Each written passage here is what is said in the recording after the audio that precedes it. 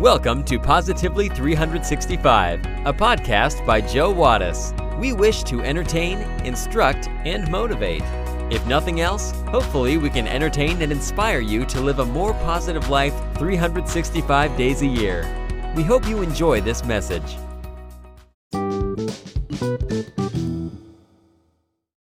Well, a girl potato and boy potato had eyes for each other.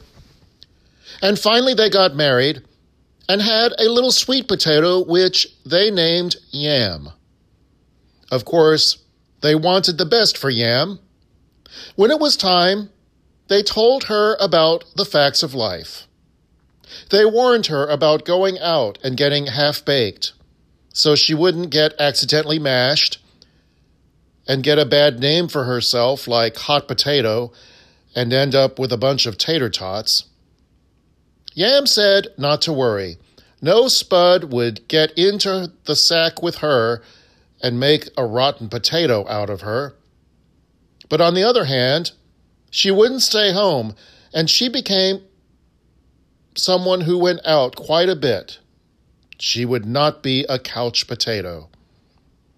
She would get plenty of exercise so as to not be skinny like her shoestring cousins.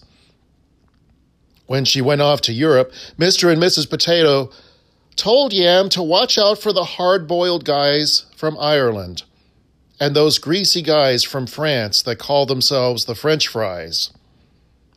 And when she went out west, to watch out for the Indians so that she wouldn't get scalloped. Yam said she would stay on the straight and narrow and wouldn't associate with those high-class Yukon Golds or the ones from the other side of the tracks who advertise their trade on all the trucks that say Frito-Lay. Mr. and Mrs. Potato sent Yam to Idaho PU. Yes, that's Potato University. So that when she graduated, she'd really be in the chips. But in spite of all they did for her, one day Yam came home and announced that she was going to marry Glenn Beck. Glenn Beck? You mean that guy that is on talk radio and TV? Mr. and Mrs. Potato were so very upset. They told Yam that there was no way she could possibly marry Glenn Beck because he's just, are you ready for it? He is just, here it comes. Are you sure you're ready? Because Glenn Beck is just a commentator.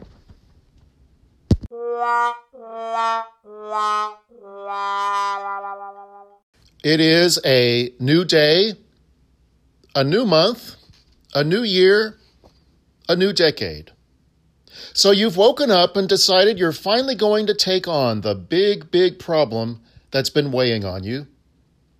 Perhaps it's a big problem like raising money for your public libraries, or helping homeless dogs and cats, or somehow doing something about climate change.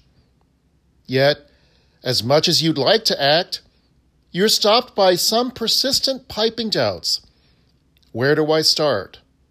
And even if I do something, will it even really matter?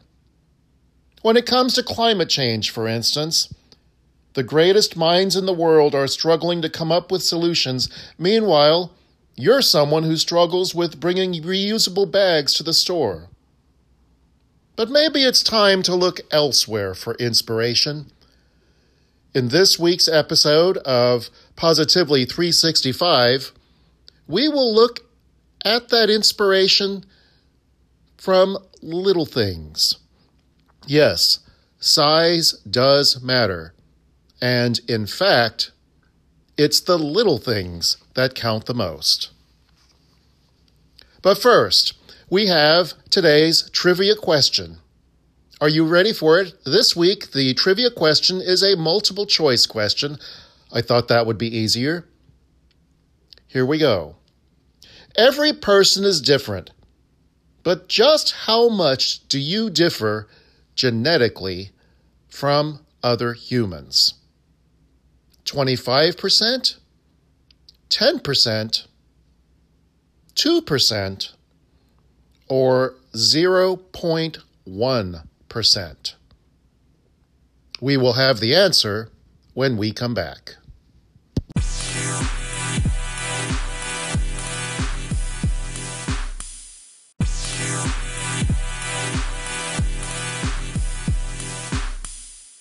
Do you know the answer to this week's trivia question?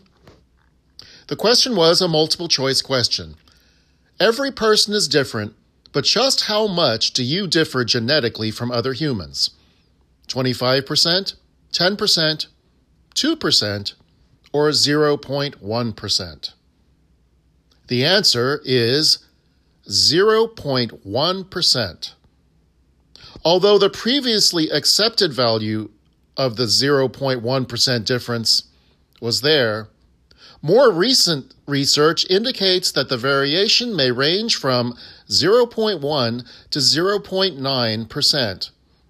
Even so, you share at least 99% of your DNA with every other person on this planet. The 6 billion people on planet Earth are far more alike than different. Now you know.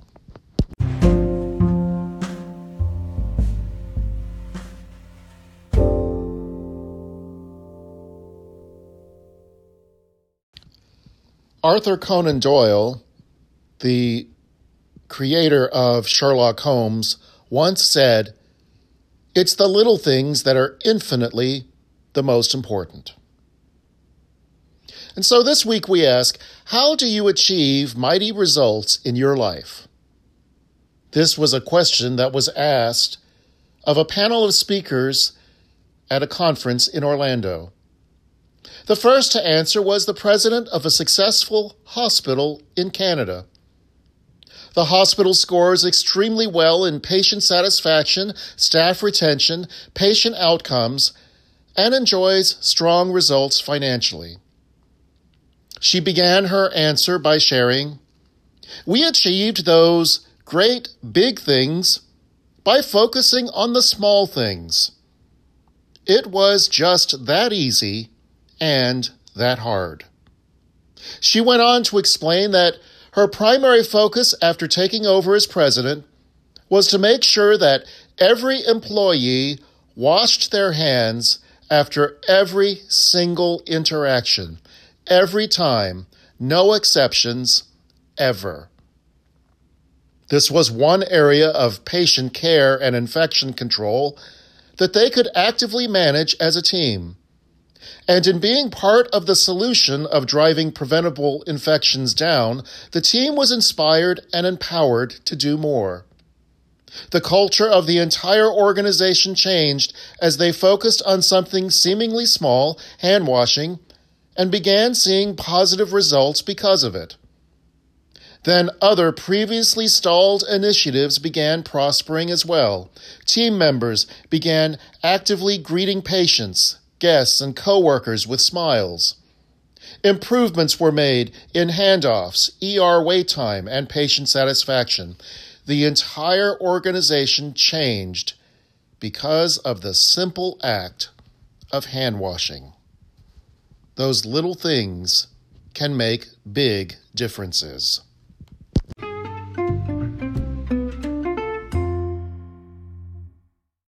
Yes, an entire organization can be changed because of the simple act of hand washing.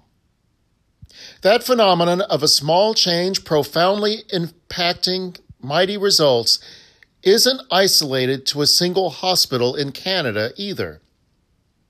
There is something called the broken window theory, put forward by social scientists James Wilson and George Kelling. It suggests that something as minor as a single broken window in one house can cause a domino effect that negatively impacts the entire community.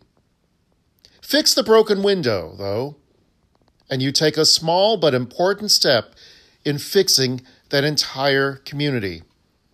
Putting the broken window theory into practice, New York City made some mighty reductions in crime over the past few decades. In 1984, there were an average of 5 murders each day. A shift was made from responding to violent emergency calls to actively policing the streets. They enforced laws against panhandling, loitering, graffiti, and a litany of other small, petty crimes. In subsequent decades, violent crime has fallen by more than 80% in New York. It appears that the little things are infinitely the most important things.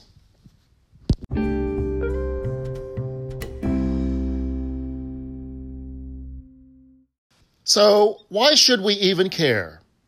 Glad you asked. You may not work in healthcare or patrol the streets of the Big Apple, but focusing on improving the small things in your life should be a big part of your daily effort. Getting incrementally better each day and doing the little things right makes a big difference. Relationships can be hard. Marriage is sometimes tricky, parenting is frequently a challenge, and yet focusing on taking care of the small things makes overcoming the big things even possible. The little things are what support the foundation of relationships. In being kind to others, returning phone calls, standing up to greet a spouse after a long day, looking into the eyes of your kids with no distractions at night. The little things add up to create a strong foundation from which future joys and success can grow, and future pains and sorrows can be absorbed and comforted.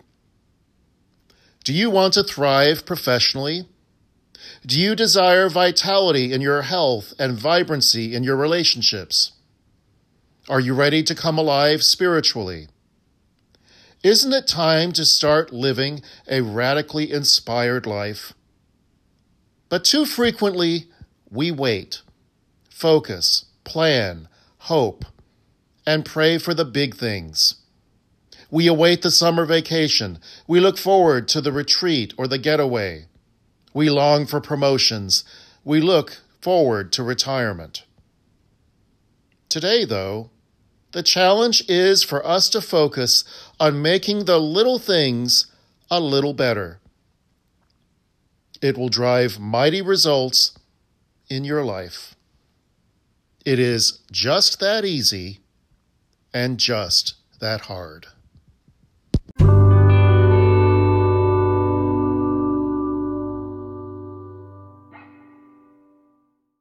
Yes, size does matter, and the little things are the important things.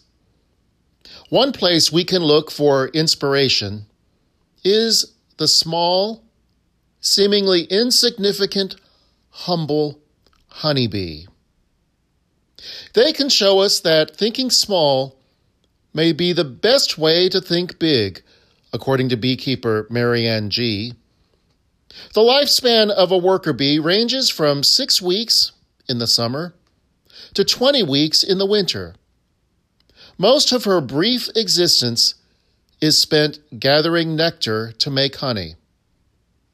According to G, a bee in her lifetime makes only 1/12 of a teaspoon of honey, a tiny fraction of the 100 pounds of honey that a typical colony needs to survive.